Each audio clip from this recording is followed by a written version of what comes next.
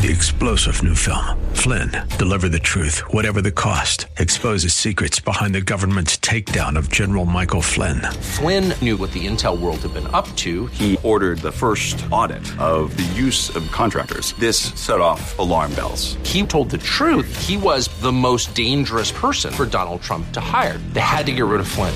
Flynn, deliver the truth, whatever the cost. Available now. Watch it today. Go to salemnow.com. salemnow.com. Healthcare Now, paid for by Integrated Physician Network. This program is recorded to air at this time.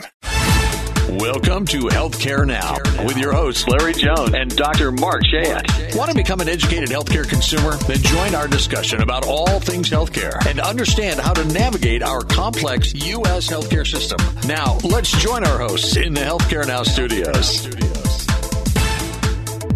Welcome to Healthcare Now. This is Dr. Mark. I'm here with Larry Jones, and we are coming off a great week of last week. I tell you, that was a great talk with the Cigna Medicare Advantage plan, folks. Yes, Dr. Mark, that was a terrific show. Really came forth with great information, great opportunities. So that was good. We did that last year. It went well. I thought this year was great also. I mean, you always learn something. I mean, maybe you don't. You already know this stuff. Well, but, I always learn something from these Medicare marketing reps. Yeah. Because the laws and the rules and engagement of these Medicare potential and Medicare Advantage prospects change all the time. Oh, for sure. And not only. In fact, there were some changes that they have to wait to see were going to happen. So it's active. It's active. And when does when do we open up here? Saturday. That's what I was thinking. Yeah, October 15th through December 7th. December 7th. Yep. And so we definitely, I would refer our listeners to go back and pull that one off the podcast and listen in because there was just some tremendously valuable information there. The October 6th show. Yep, absolutely. Yep. And Dr. Mark, also, I want to just mention that we're going to have some other people from different Medicare plans on the show towards the end of the month. Nice. Yep. Absolutely. No, we should. We should balance it out because they do weirdly, I mean, in a sense, offer these different products. Yes. And I think that there are a lot of advertisements that you're going to be subjected to of different companies and that do or don't have names that you recognize. And I really think that the 5-star rating is a takeaway message there. If you can lock into something with a 5-star rating, and not everyone can. I mean, it depends on where you are. There's only 2 in Orlando. Yeah, right. So it just depends on what your location is. Then, that's a win. And it's interesting that you mentioned 5-star rating because a little later on in the show, we're going to talk about the star ratings again and what's going on in the MA world. Yeah, well, I thought you were going to say our 5-star rating as a radio show and podcast. That's what I was kind of hoping you were going for. Well, hopefully we're a 10. No, a 10. Yeah. Now we're really pushing it. That's right. Right. Well, I tell you, we've got some interesting news to talk about today. And sometimes we bring good news. We usually bring information. And a lot of times we bring stuff that's not so happy for us to report. Yep. But this one, we're going to talk a little bit about how people may save money next year on Medicare. Which almost, I don't know if it ever happens. Well, Dr. Mark, for the first time in a decade, Americans will pay less next year on their monthly premium for Medicare Part B. So how did it work? If you recall, we've been talking about this for a while. Yeah, we really have. A long time. Last year, they took a 14.6% increase. Right. This year, they're going to take a $5.20 decrease, which is about 2%. $5.20 decrease. $5.20. Yep. Okay, gotcha. It's going from $170.10 to $164.90. Okay. But on top of that, they're going to get a significant COLA, cost of living adjustment, which they haven't been getting every year. This is the largest COLA increase since Social Security has existed. How did I not know this, Larry? It's going to be almost 9%. Wow.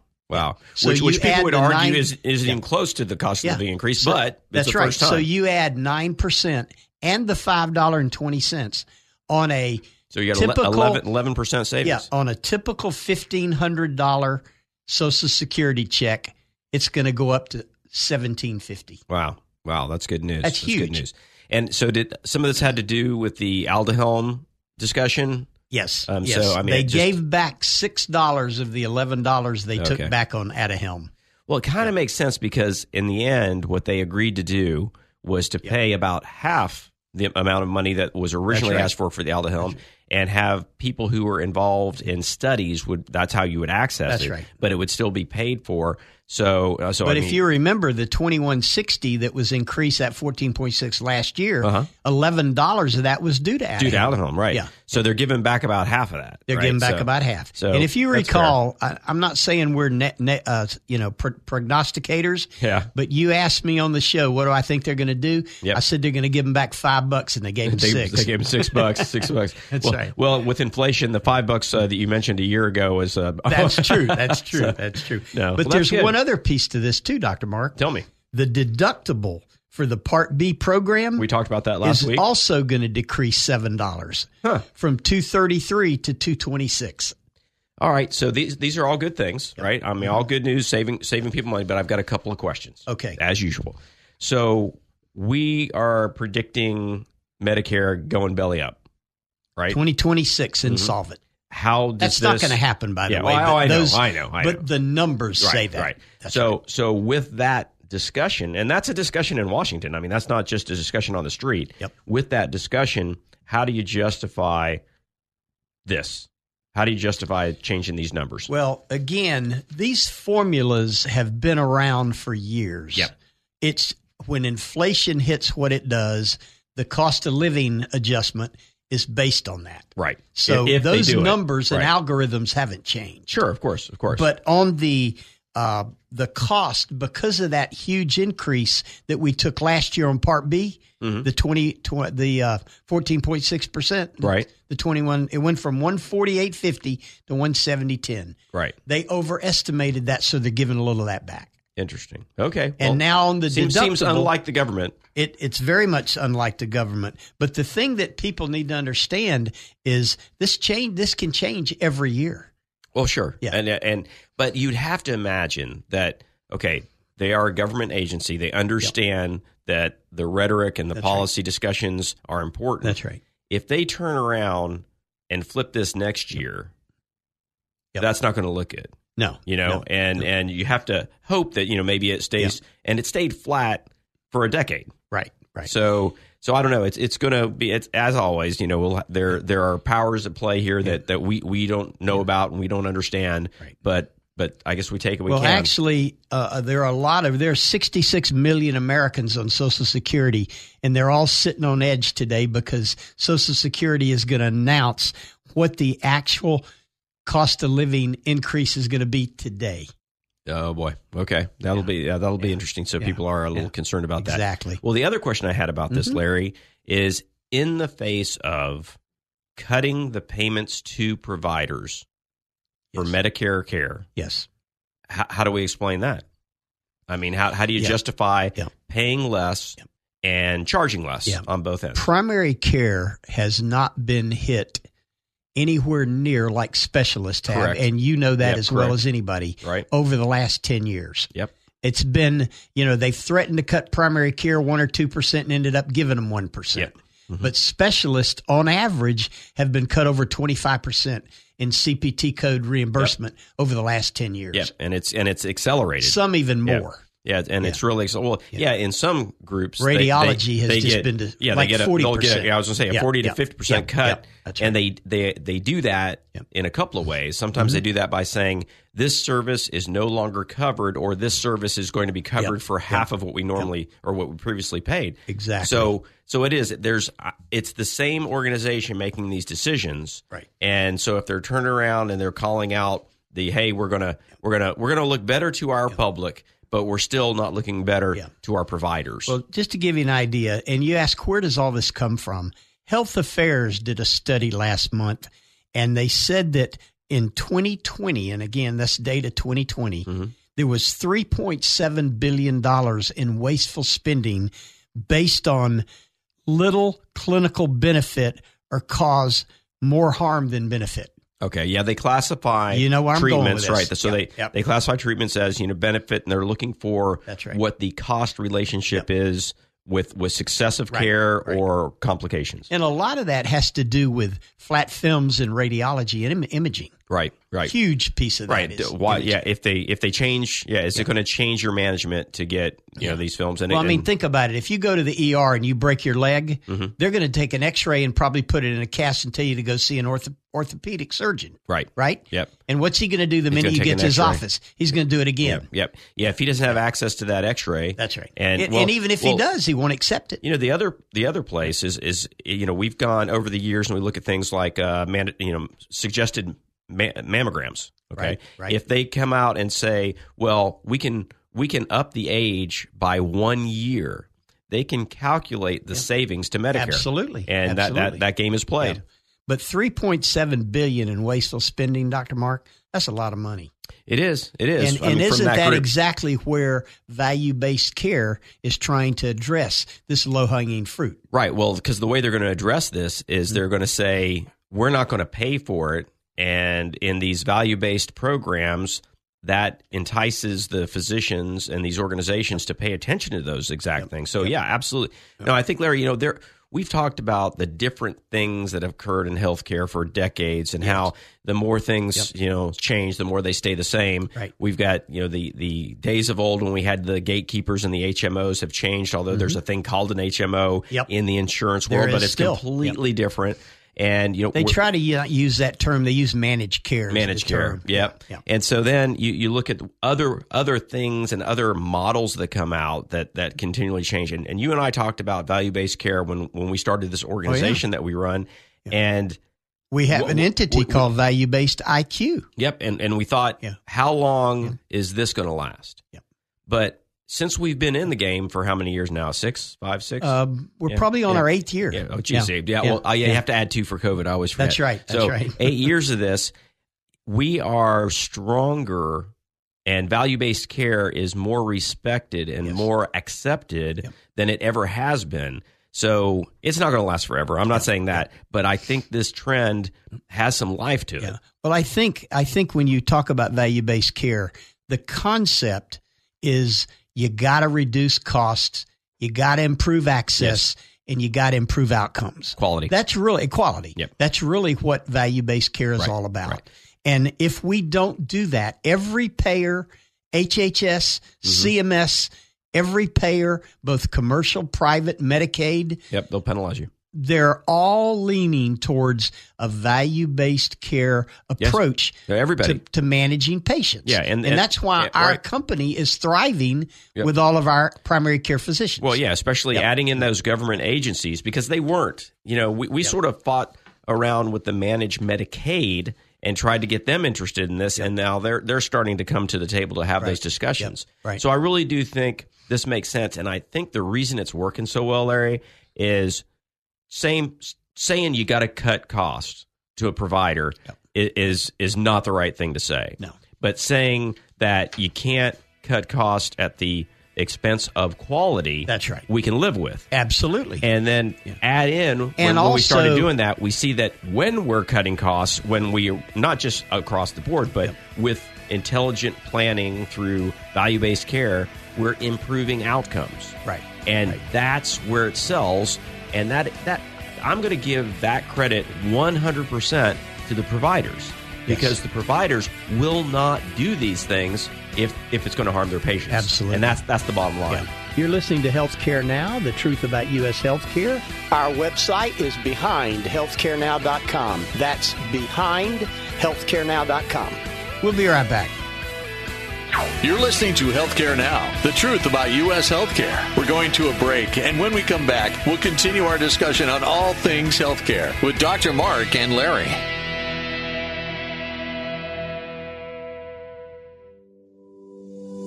The Integrated Independent Physicians Network, preserving and protecting the independent practice of medicine since 2015. Join the movement with us. IPNetworkFlorida.com. Navigate the healthcare process like never before. Due to popular demand, Healthcare Now is also airing on Thursday evenings at 7 p.m. Join me, Larry Jones, and Dr. Mark on Healthcare Now, Thursdays at 7 p.m. and Saturdays at 1. AM 950, FM 94.9, The Answer, and at TheAnswerOrlando.com. Take The Answer with you wherever you go. TheAnswerOrlando.com. Tune in, iHeart, and Odyssey.com. News, opinion, passion on the go. AM 950, FM 94.9. The Answer. Welcome back to Healthcare Now, the truth about U.S. healthcare. And now let's head back into the Healthcare Now studios with Dr. Mark and Larry. You have found Dr. Mark and Larry Jones in the Healthcare Now studios, and we are talking.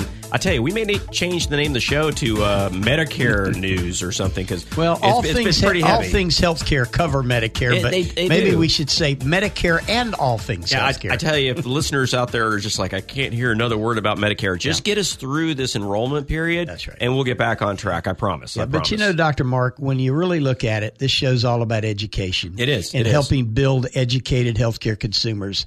And no one is more confused out there today than the 66 million people that are on Medicare. No question. No question. Yeah. And I think, you know, it's a lot of different things going on. And I will tell you that I ran into somebody from the station and we had this discussion. I didn't get permission, so I'm going to be really vague. But one of the discussions was, hey, you know, one of us is in that Medicaid age group. How do I get started? And so it was really kind of funny because I was just, you know, I was walking on the sidewalk in Winter Park with my wife and run into him. And I spent quite a few minutes saying what you've taught me over these years. We've talked about all that many, many times. It is. And it's not an insulting thing. You shouldn't be embarrassed to say, I don't understand this, because almost no one does. No. And as soon as you think you got a handle on it, there's a change. And we do not expect the individuals. You're living your life. You just can't keep up with all these things, and that's why we're here. I mean, that's what we're doing. That is exactly why we have the show. Yep. So we'll continue to talk. That was that first section there was really great. We gave some good news, kind of balanced out the ins and outs of money going in and out of Medicare. What do we got next? Well, before we get off that money subject, I do want to mention that because of the Inflation Reduction Act that created these reductions in Part B and not only the premium but the deductible. In that law, there's also effective 7/1 next year, Dr. Mark. Insulin copayments will be maxed out at $35 a month. Yeah, which is currently people pay between $350 and $400 a month. It's crazy. Yeah, it's 10%. Now, so that is next year because I know when we reported that a few months ago, there were a number of things in the IRA. Those have initially been used for too many things, but the IRA that are great news, but they're not starting immediately. So that was one of them. So is that the first kickoff? This is the first kickoff, 7/1. Right. Because we got some things that aren't going to be till 2026, right? 2025. Yeah, 2025, 26. Yep. So that's good. That is a big one. It's big because it's a big number, and it's it huge number of patients. Population. Yeah, huge percentage. 30 to 35% of America are on some type of an insulin-dependent diabetic. Which is a huge problem. That's a huge problem. It's a ridiculous problem, but that's something that we talk about at other times. But when we're looking for decreasing your out-of-pocket costs per month, just bring in insulin as a max off the table. Because I don't think anyone... Imagine putting $300 a month back in your pocket. Well, I don't think anyone gets their insulin for less than that. No, they don't. I mean, there's no way that because you need that. You need insulin every day if you're on it. Several times a day. So it's not, I mean, that's just not going to play out. So that's actually pretty impressive. Yeah. I'd like to kind of figure out what that bottom line number of dollars saved across the country would be, but we'll have to do a little bit of backwards math there. But man, that is good news. That is good news. You know, while we're still talking about Medicare and kind of jump around a little bit, but there was a report by the Congressional Joint Economic Committee revealed, and this is a very recent number, that the opioid crisis in America, Dr. Mark, from 19 to 20 increased to $1.47 trillion, another $500 billion in American cost. So any idea where the costs are? Are they in law enforcement as well as medical care? Yeah, it's mainly opioid overdoses with fentanyl. Yeah. Yeah. So, I mean, I'm just wondering, I mean, that's amazing. It doesn't surprise me because of all that we see in the news with that frequency going up. Yeah. And I mean, I would say, sadly, there's not very many families in America that don't know somebody that knows somebody. That's right. Fentanyl has exacerbated the crisis. In 2021 alone, there were 107,000 overdoses, fatalities just on fentanyl. Yeah. Yeah, and these are, just to be clear, these aren't people that are taking a drug and expecting that they've gotten the level of fentanyl dosing that they're getting. These are people that are typically taking an opioid, that are addicted to an opioid, and are either the mix of what they got isn't what was expected, but the end result is just dramatic. But I am kind of interested to see what the how they come up with that number. I mean, because I think we get a lot of committee numbers and they assign a value of a lot, because you have to think about when someone passes away, if they were providing for their family or the future. Right. So there's a lot of those things that go into it. But I think the number of deaths and the number of ER visits and hospitalizations that's what you can follow month to month, and you can follow that geographically and see what the problem is. But it's in every state. It's everywhere. Well, I tell you that we've talked about we kind of started off positive. We kind of took it a little bump down during the pandemic. Telehealth became really big. Exploded. And it exploded for a couple of reasons. One, the obvious, people needed to do it. That's right. But two, the majority of states said, listen, insurance companies and Medicare, right, you have to pay like it's a regular visit. That's right. So you have to pay your provider allowance a regular visit. So that was a change. Well, okay, now that we're wherever we are in this pandemic, that there are many states, many programs that are saying, okay, well, we're gonna shut off the faucet now, and we've been talking for months saying how wonderful the response, especially in mental health, has been with these telehealth things. Exactly. So this is a potential disaster. It is. This is like the black eye of the pandemic felt a little bit less painful when we had some outcomes like this, and now we're seeing a flip. Yeah. Well, what we're really talking about here, Dr. Mark, is that when telehealth exploded, everybody had access. The physicians were using it. And now, over the last 9 months, we've seen that limits are returning on telehealth for care. Right. They're not going to pay out the same coverage. And now 40 states and Washington, D.C. have ended emergency declarations that made it easier for doctors to use video visits to see their patients. It's going to be 40 states already. Yeah, I mean, it's incredible. It's incredible. I mean, Dr. Mark, explain a little bit about why that's a problem when you've got every state in America has a different law for telehealth. Explain why that's a problem for a physician. All right, so if you go to any medical conference, if you go to any diversity-based conference, if you go to anything that's talking about healthcare, the number one concern is access to medicine, access to medical care, right? And telehealth created a much lower bar for access because there's a lot of things that come into making an appointment, and getting transportation and getting in to see your doctor and going through the frustrations of hanging out in the waiting room, all those things.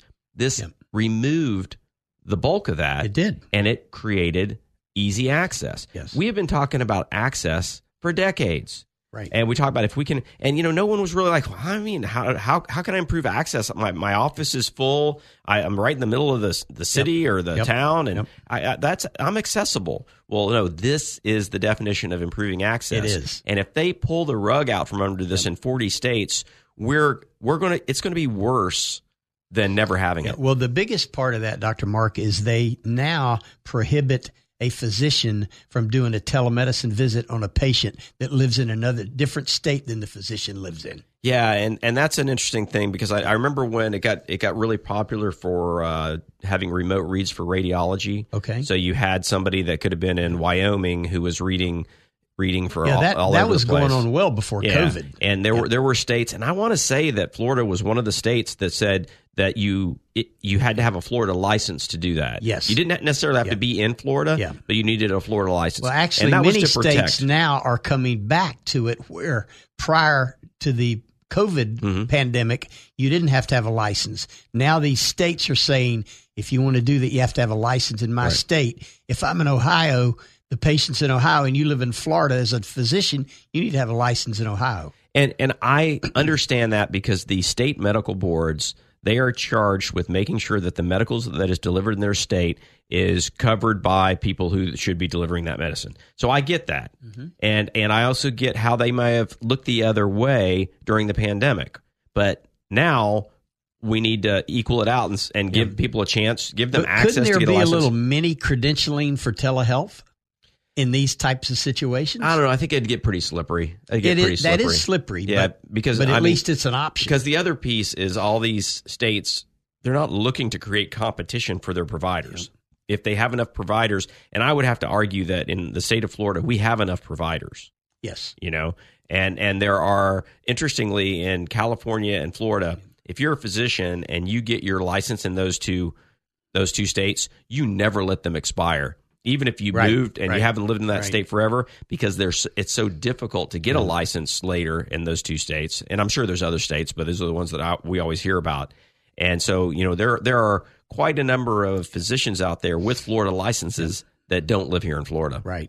Well, one of the biggest impacts, and you mentioned mental health, most U.S. counties have no child or adolescent psychiatrists. Yes. And that's a big problem. So where do you get that coverage? What do you do? Yeah, where do you get that coverage? You can't go across the state line so your child can get a call from a physician.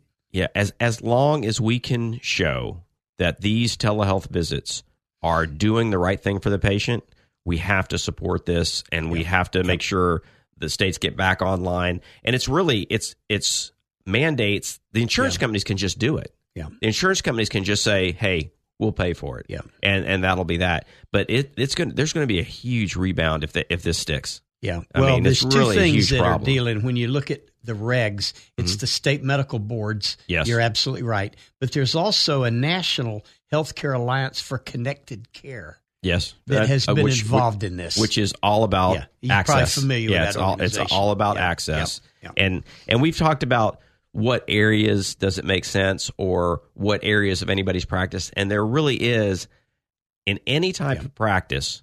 There's a way that telehealth can cut costs and increase accessibility, but this is really going to be a huge problem. And I think I saw you pulled this article from the Orlando Sentinel. It was in yesterday's paper. There's a picture of a young lady from Emory University, my alma mater, and there was something in one of our periodicals this week too. Well, she was talking about having a post-traumatic stress disorder, right, and dealing with it, and that she couldn't access. Now she can't access her physician. Care. She could before, but now with these changes, that's really a problem.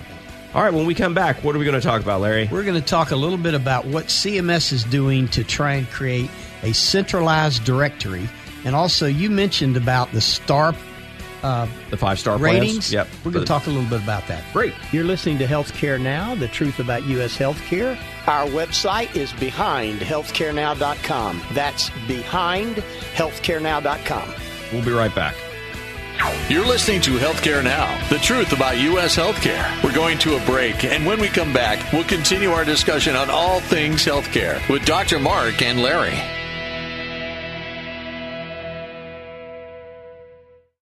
The Integrated Independent Physicians Network, preserving and protecting the independent practice of medicine since 2015. Join the movement with us. IPNetworkFlorida.com. Navigate the healthcare process like never before. Due to popular demand, Healthcare Now is also airing on Thursday evenings at 7 p.m. Join me, Larry Jones, and Dr. Mark on Healthcare Now, Thursdays at 7 p.m. and Saturdays at 1. AM 950, FM 94.9, The Answer, and at TheAnswerOrlando.com. Take The Answer with you wherever you go. TheAnswerOrlando.com. Tune in, iHeart, and Odyssey.com. News, opinion, passion on the go. AM 950, FM 94.9. The Answer. Welcome back to Healthcare Now, the truth about U.S. healthcare. And now let's head back into the Healthcare Now studios with Dr. Mark and Larry. Welcome back to Healthcare Now. You've got Dr. Mark here. I've got Larry Jones across from me, and we are continuing to talk about all things healthcare. We were going to pop into something with the CMS and a centralized directory. What can you tell me about that, Larry? This kind of came out of nowhere, Dr. Mark. CMS announced the other day that they're actually asking for public response on this. This is not a mandate at this point, to create a national directory of healthcare providers and services. Okay, well, so that kind of raised a couple red flags to me. Yeah, because most health plans contract with the providers at the rates they're able to contract with. Right, they negotiate a rate. Particularly and they Medicare agree. Advantage, which are private insurance companies. Right. Now, what Medicare's saying is we want to give you a national directory that anyone can access these providers, both primary care specialists and ancillary and hospitals in our directory that are approved Medicare providers. We already have that, Dr. Mark. It does seem redundant. Yeah. But the biggest problem is omission. Yes. If someone that belongs on that list isn't on that list, I can only imagine the hoops to take. Because I can tell you flat out, Larry, with one of the commercial payers, that the payers have numbers of plans, right? Yep. They got a blue plan, a gold plan, absolutely. And on one of the players, you helped me take care of this. Yep. I was on 4 out of the 5 plans with and this didn't have the other one. Didn't have the other one. That's right. And I've got patients coming in my office and getting denied. Yep. They're like, "Oh no, you're on all of them." We got you on that plan. Right. Yeah. But you got me on the plan because we have access to that. Yeah. Can you imagine having to go through CMS and saying, "Hey, I'm a provider and you don't have me on the list." You're not going to be on that list that entire year. Well, I think this is threatening to the private insurance companies, number one. But I will tell you, let's go to the positive side. Okay. If this national directory of healthcare providers would create interoperability with data sharing, now you got something. Right. So you can follow you along. with me on that? Yeah. So you're talking value based. I mean, you're talking about seeing outcomes. Absolutely. Consolidating data. But I really believe that there are other companies like ours throughout the country, right? All over the place. And so there's not. It's the market is absolutely not saturated. No. And I would have to believe that we're going to do a better job doing it how we're doing it. Because when we look at our data, when we have something with 2 different commercial payers and Medicare, we look across the board and we see differences. Yeah. Well, right? Value-based is going to more what they call narrow networks. Right. We've talked about that many, many times. And the narrow networks are the high-performing, high-cost management, high outcomes, good quality physicians. It's a win-win-win. I mean, that's the idea. That's right. And I say there's one group that gets excluded, and those are the providers that aren't practicing good value-based care. Yeah. Right. You have to admit that they're going to get left behind. That's true. And if you make this directory, they're not going to look at it that way. Yep. They're not going to look at it. They're going to put everybody on the list that is eligible. End of story. That's what it says. That's what it'll be. And again, I think there'll be people that are included that are not included in value-based plans, and there are people there that just get missed. And so and I if think you're it's a bad at idea. risk and you've got bad providers that can't manage cost, you don't want them in your network. And do I really need to be on another government list, Larry? Exactly not. I don't know. I'm not. This is not free. And you know what? That is going to be the exact response of most physicians in America, Dr. Mark. Well, I just hope it's the response of the organizations that have lobby. Yes. Because all the physicians with individual voices have no voices. And if we look towards some of our organizations that we have working with us, maybe we can get something done. But no, I think I'm gonna go on record. And we'll come back to this, and you tell me what happens in a year. I will. Well, I'll keep up with this, but let me mention 2 things before we get off this. They indicate that CMS's reason for aligning a directory, 2 things: will reduce clinical burden and support interoperability in the healthcare sector. Let me address both of those. I was going to say how and how. How do you improve reduce clinical burden by providing a network? Yeah. The network's already there. It's a phone book. That's right. You're providing a phone book, That's and you've exactly got the phone book is only as good as its accuracy, and this is not going to be accurate. The clinical burden reduction would be start paying my CPT codes and quit denying them. Quit denying first time. There's no question, That's Larry. Exactly. No, that doesn't add up at all. No. And then the second one, talking about supporting interoperability, I get that. But if 250 million of the 330 million Americans are on an Epic interoperability program today, EMR, right? We already have that. Yep. And the horse left the barn on any type of centralized thing. And how now are you going to tell me? You're going to tell me that if I take Medicare and I take private insurance, I got to have 2 EMRs? Exactly. Is that where you're going with that? Because that is not going to work. Sort of. That is not going to work at all. No, and I don't see the government necessarily tying up with someone who already has 30% of the market because it's not a monopoly. Right. And until it becomes a monopoly, or if it becomes a monopoly, that's just not how that math works. Right. Now, I think this is a bad idea. I think there's going to be a lot of opposition, and you didn't even mention to do this, there's a cost involved. Exactly. Who pays for that, Larry? So why don't we continue to add cost to infrastructure when we already know that the Medicare Trust Fund could go bankrupt in 2026? Right, and they're giving us money I'm with you, back. Dr. Mark. Yeah, so that doesn't work. And then let's just say you're a provider, and you got on that list, and things are going fine, and now you move. Yeah. Or you change your phone number, which doesn't happen. Phone numbers don't change much more, but you might change your address. Right. And now the process, it's like getting a new driver's license times 10, trying to worry that's going to be awful. Well, when you really look at it, there are very few physicians in America that are not what we call participating providers with Medicare. Correct. There are a lot that aren't with Medicaid, but certainly Medicare. Yep. And the only ones that aren't participating with Medicare are still Medicare providers, but they're what they call concierge docs. Right. You with me on that? Yeah, sure. And they still bill. They can just get a higher reimbursement by being out of network. Right. That's really the whole. That's the whole plan. The whole piece of that. Yep. So I'm not sure this is going to work. Again, they're going to get a lot of feedback from a lot of people. Yep. The one thing that I do like is that CMS and HHS have asked for a 90-day proposed comment period.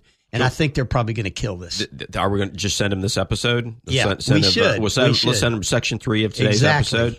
Now, we really should. We should reach out, and because I think there's a good argument against this, and this goes back to my discussion on regionalization of healthcare delivery. This is not a region. No. So they're saying this is going to be good for everybody. I'm not so sure it's good for anybody, but it's certainly not going to work for everybody. Exactly. And so, but everybody's going to pay for it. Yep. So, all right, well, let's move on from that one, Larry. Yeah. Dr. Mark, you had mentioned earlier star ratings. Right. The 5-star ratings for some of the MA programs. And as we've indicated, we have 2 in Orlando, and I believe those 2 are still going to be 5-star for 2023. Yeah, they haven't announced it yet. They haven't announced it. But I think next week, their performance has been pretty good, But overall, U.S.-wide, nearly 20% of Medicare plans actually dropped in ratings and stars from 22 going into 2023. And so those were based on the same metrics that they used prior. Yes. And they just didn't qualify any longer. Right. So do you think, does COVID have something to do with that? I think it probably did, but it also 260 Medicare Advantage plans that provide pharmacy benefits reduced their scores at least 1 point from 2022 to 2023. Again. I think that has to do with medication reconciliation, medication. Because they need to come and do a visit. Exactly. Yep. And I think because, those star ratings are based on, in the pharmacy world, fills. Fills. Right. So prescriptions. we should probably point out that the benefit of being a 5-star, the benefit to the company is it's just like being having 5 stars for anything that you're evaluating, whether you're Home Depot or whatever, you want to have more stars, right? Right. But the value to the client is that you can move from a 5-star to another 5-star, right? Or you can you can even move from a group that's not a 5-star into a 5-star during periods that are not open enrollment. That's right. So the 5-star rating you're pretty much open benefits for business year round. Yeah, so that's right. So that's good for the clients. So that's, what do we say? Accessibility again. Exactly. So that's great. So this is unfortunate, but they set the rules, and I'm interested to see if there's a rebound next year, because I bet a lot of this is indeed COVID related. The only change in the star quality metrics for this year versus last year was basically in mental health and health equity. So making everything else stayed the same. A little more of a focus on that? That's right. Okay, but that's not what we think is excluding this 20%. No. And, it's interesting. Of United Healthcare's 74 plans in Medicare, 60% now have at least a 4-star rating. That's down from 85% last year, Dr. Mark. Wow. No, that's a big deal. number. Yeah, that's a big number for sure. That's a big number. I mean, I guess at the end of the day, if across the board this is happening, it's kind of even. It's kind of even playing field for the commercial folks, right? Right. But and then when let's talk about one more besides United, Centene, which is huge in the Medicaid space, and they've bought some Medicare plans now. They're down from 32% had at least a 4-star rating to 2%. Well, I gave him a 2-star rating, so so I mean, I'm with you. That's on the Dr. Mark scale. So we won't get personal. No. Yeah, the Centene hasn't come up in our conversations in a while. That's but, right. But for a good reason. They're huge, though. Yeah, they really are. They really are. So so that's interesting. I don't know what the ramifications will be, other than if you looked at it by region, which is how they do this, right? Yep. It's by payer by region. By payer by region, right? Yep. So if you look at any particular payer, it would be interesting to know if one is taking a bigger percentage hit than another, and that one that stays 5-star, they're going to see more business. Exactly. No question. Which will also challenge them to maintain all the metrics that they have to do to keep the 5-star rating. So I'm a fan. I mean, I think that's the way to work it out. Well, 2 quick things on this because we go to break. Aetna's down from 55 to 38% of their plans are now 4-star. So that's a significant increase. Right. But also, when we come back, let's talk about the CAPS program for just a minute. Okay. And that's the Consumer Satisfaction Survey. Right. If you recall, like Dr. Mark, HCAPS, they have, HCAPS. It's called just CAPS in the world, not in the hospital. Right. That has ramped up to 40% of that star score. 40%. 40%. So when you get that survey, please fill out this survey. Yes. I mean, that's always the problem, because the response rate to these surveys is exceedingly low. Terrible. And 2%. Yep. I mean, that's for most of it, it's like 2%. And so they're basing that on the 2%. But again, if they're and comparing Dr. Mark, that is the origin to of most of these star scores going down. Very interesting. Very interesting. You're listening to Healthcare Now, the truth about U.S. healthcare. Our website is behindhealthcarenow.com. That's behindhealthcarenow.com.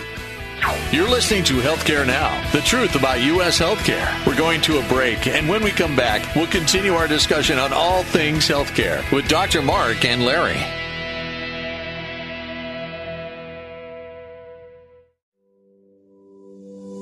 The Integrated Independent Physicians Network, preserving and protecting the independent practice of medicine since 2015. Join the movement with us. IPNetworkFlorida.com. Take The Answer with you wherever you go. TheAnswerOrlando.com. Tune in, iHeart, and Odyssey.com. News, opinion, passion on the go. AM 950, FM 94.9. The Answer. Welcome back to Healthcare Now, the truth about U.S. healthcare. And now let's head back into the Healthcare Now studios with Dr. Mark and Larry. You are back with Healthcare Now. This is Dr. Mark. I'm here with Larry Jones, and we are on our final segment of the day.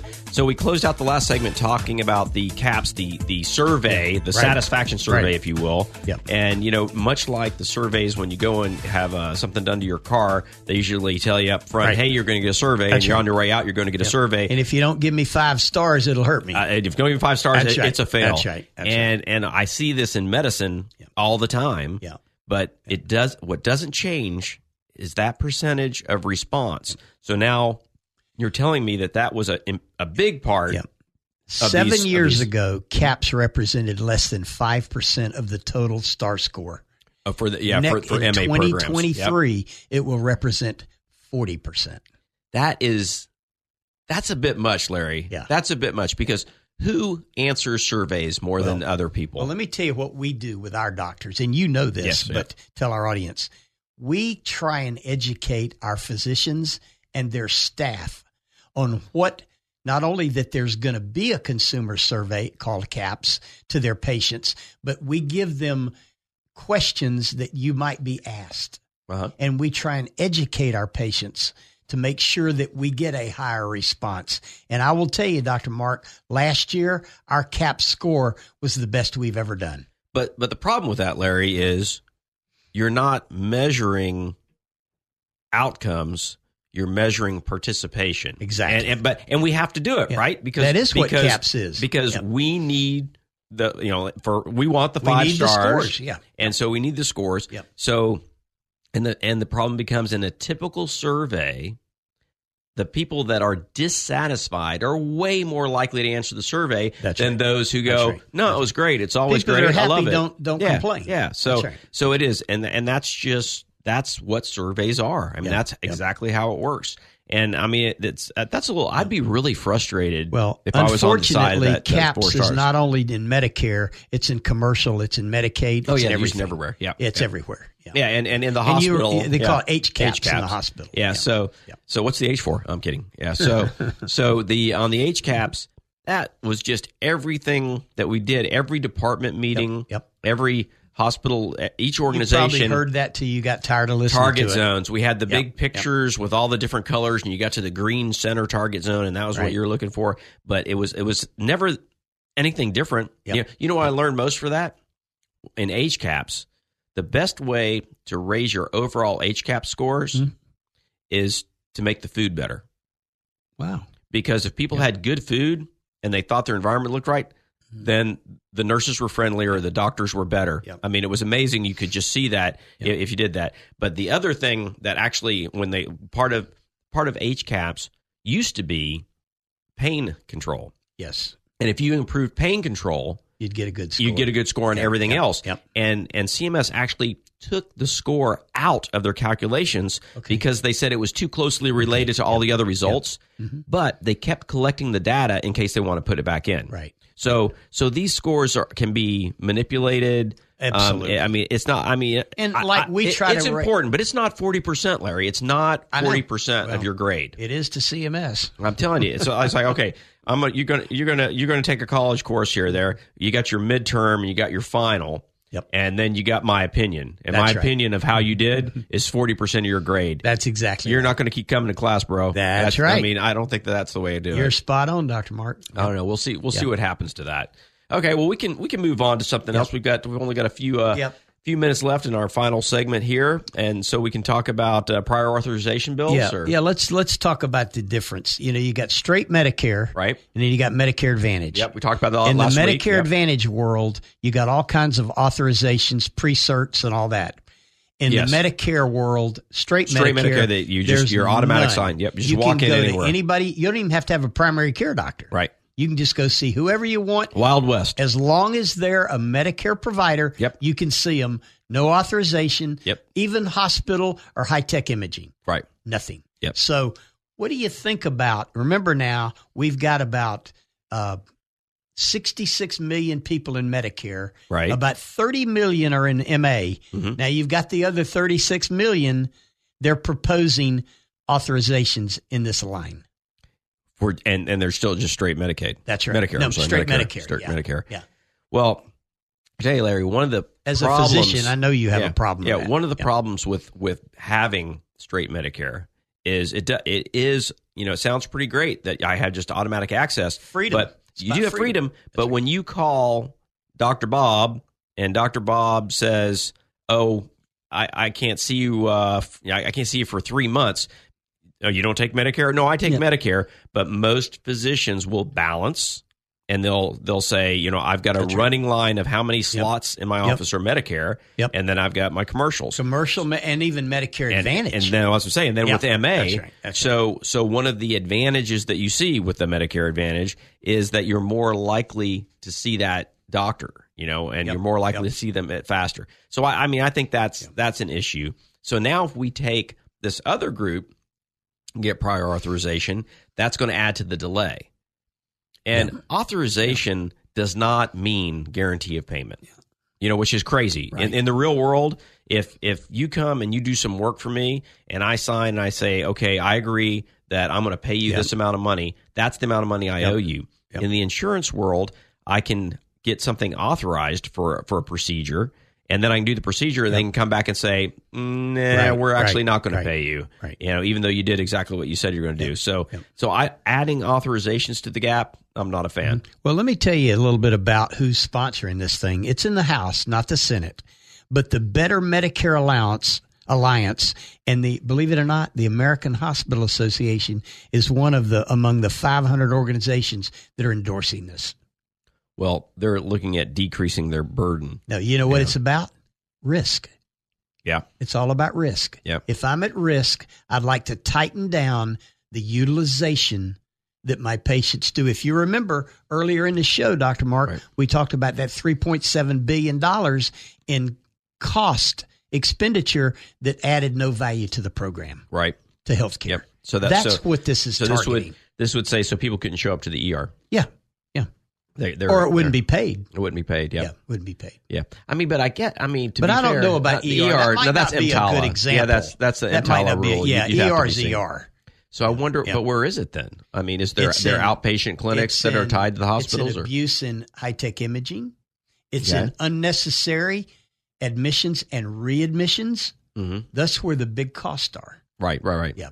Well, I'm just saying, if they authorizations, how would that improve that? Well, I think and I don't want to pick on one specialty, but I'm going to. Okay. Radiology. Cardiology. Cardiology. Okay. Cardiology. Think about it. Mm-hmm. Think about I'll bet you if you went and highlighted radiology and cardiology, and it's not the radiologist, it's the people ordering those tests. 80% of the money. But cardiology, it's the cardiologists that are milking the system on unneeded tests. Right. That drive cost up. Right. So to the extent that they could actually do a number of them, and even if they didn't get paid for all of them, they're still on a win side. Yep. But if they have to get it pre-authorized, it's going to really cut down the numbers. Well, I mean, I can tell you right now, we have many cardiologists in this town. When our primary care doctors order a stress test on a patient, they'll say, well, why don't I go ahead and do an ultrasound or maybe an echo? Yeah, right. Same time. Yeah, sure. No, and it happens every day. Yeah, because it can get paid. Yep. Yeah, and it happens on commercial plans too. Because if you know that they're going to get paid for it, I mean that's that. I'm kind of mixed on this, Dr. Mark, because there aren't very many commercial plans that don't have some type of an authorization. Certainly, inpatient is an authorization. Home health, DME, those are huge wastes. Yeah, but Larry, you can do this a different way, because there are certainly groups that have some procedures that require authorizations and others that do not. Yep. And so, some type of balance like that might make sense. Well, the answer to this, in my opinion, is moving all straight Medicare into an accountable care organization. Sure. Now you're in a value-based environment, not as restrictive as Medicare Advantage, but you've still got some controls and some care management involved in value-based care and accountable care. Your provider is a provider in that network, right? And you can, and then the payer side doesn't really need to worry about authorizations because they know that both of you are on the same idea of trying to save dollars and get better outcomes. And aside from the Medicare Advantage, it's going to continue to grow.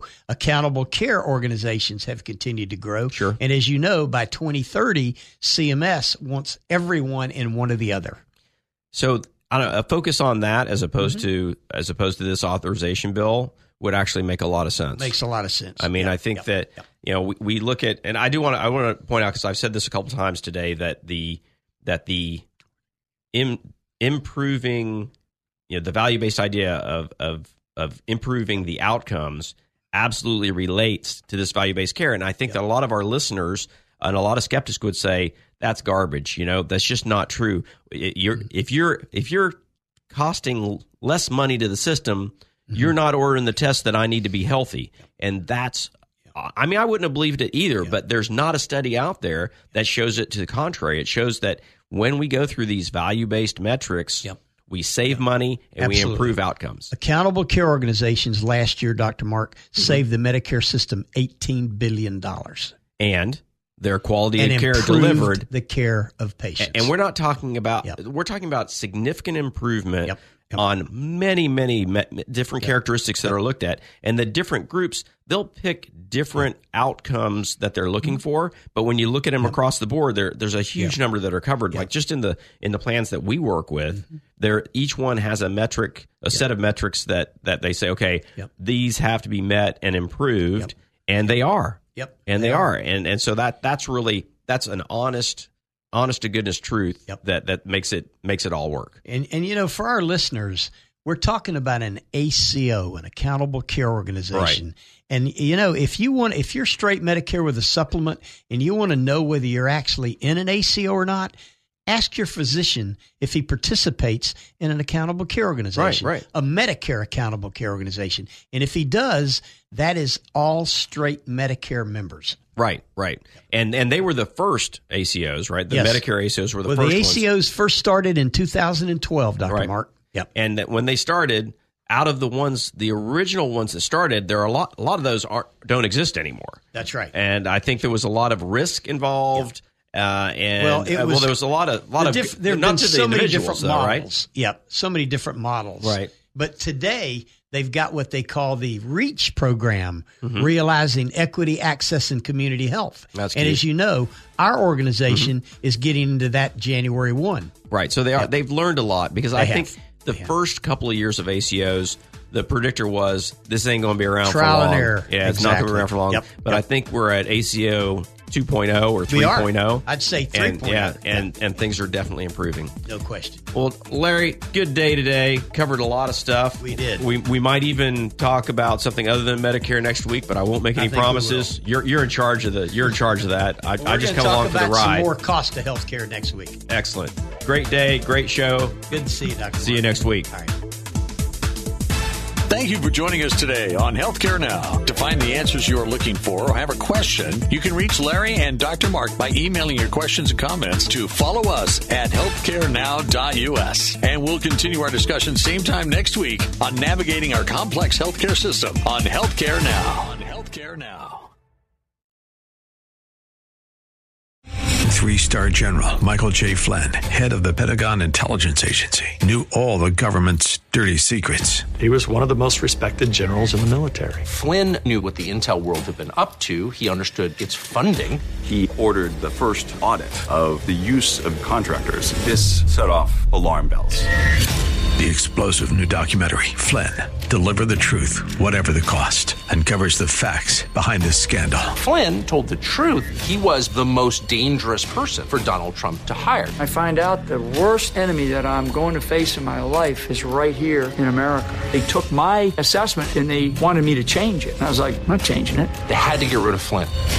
With in-depth interviews, archival footage, and never-before-seen personal records of the man behind the headlines. I just felt like I was drowning. Flynn, Deliver the Truth, Whatever the Cost. Available now. Watch it today. Go to salemnow.com. salemnow.com.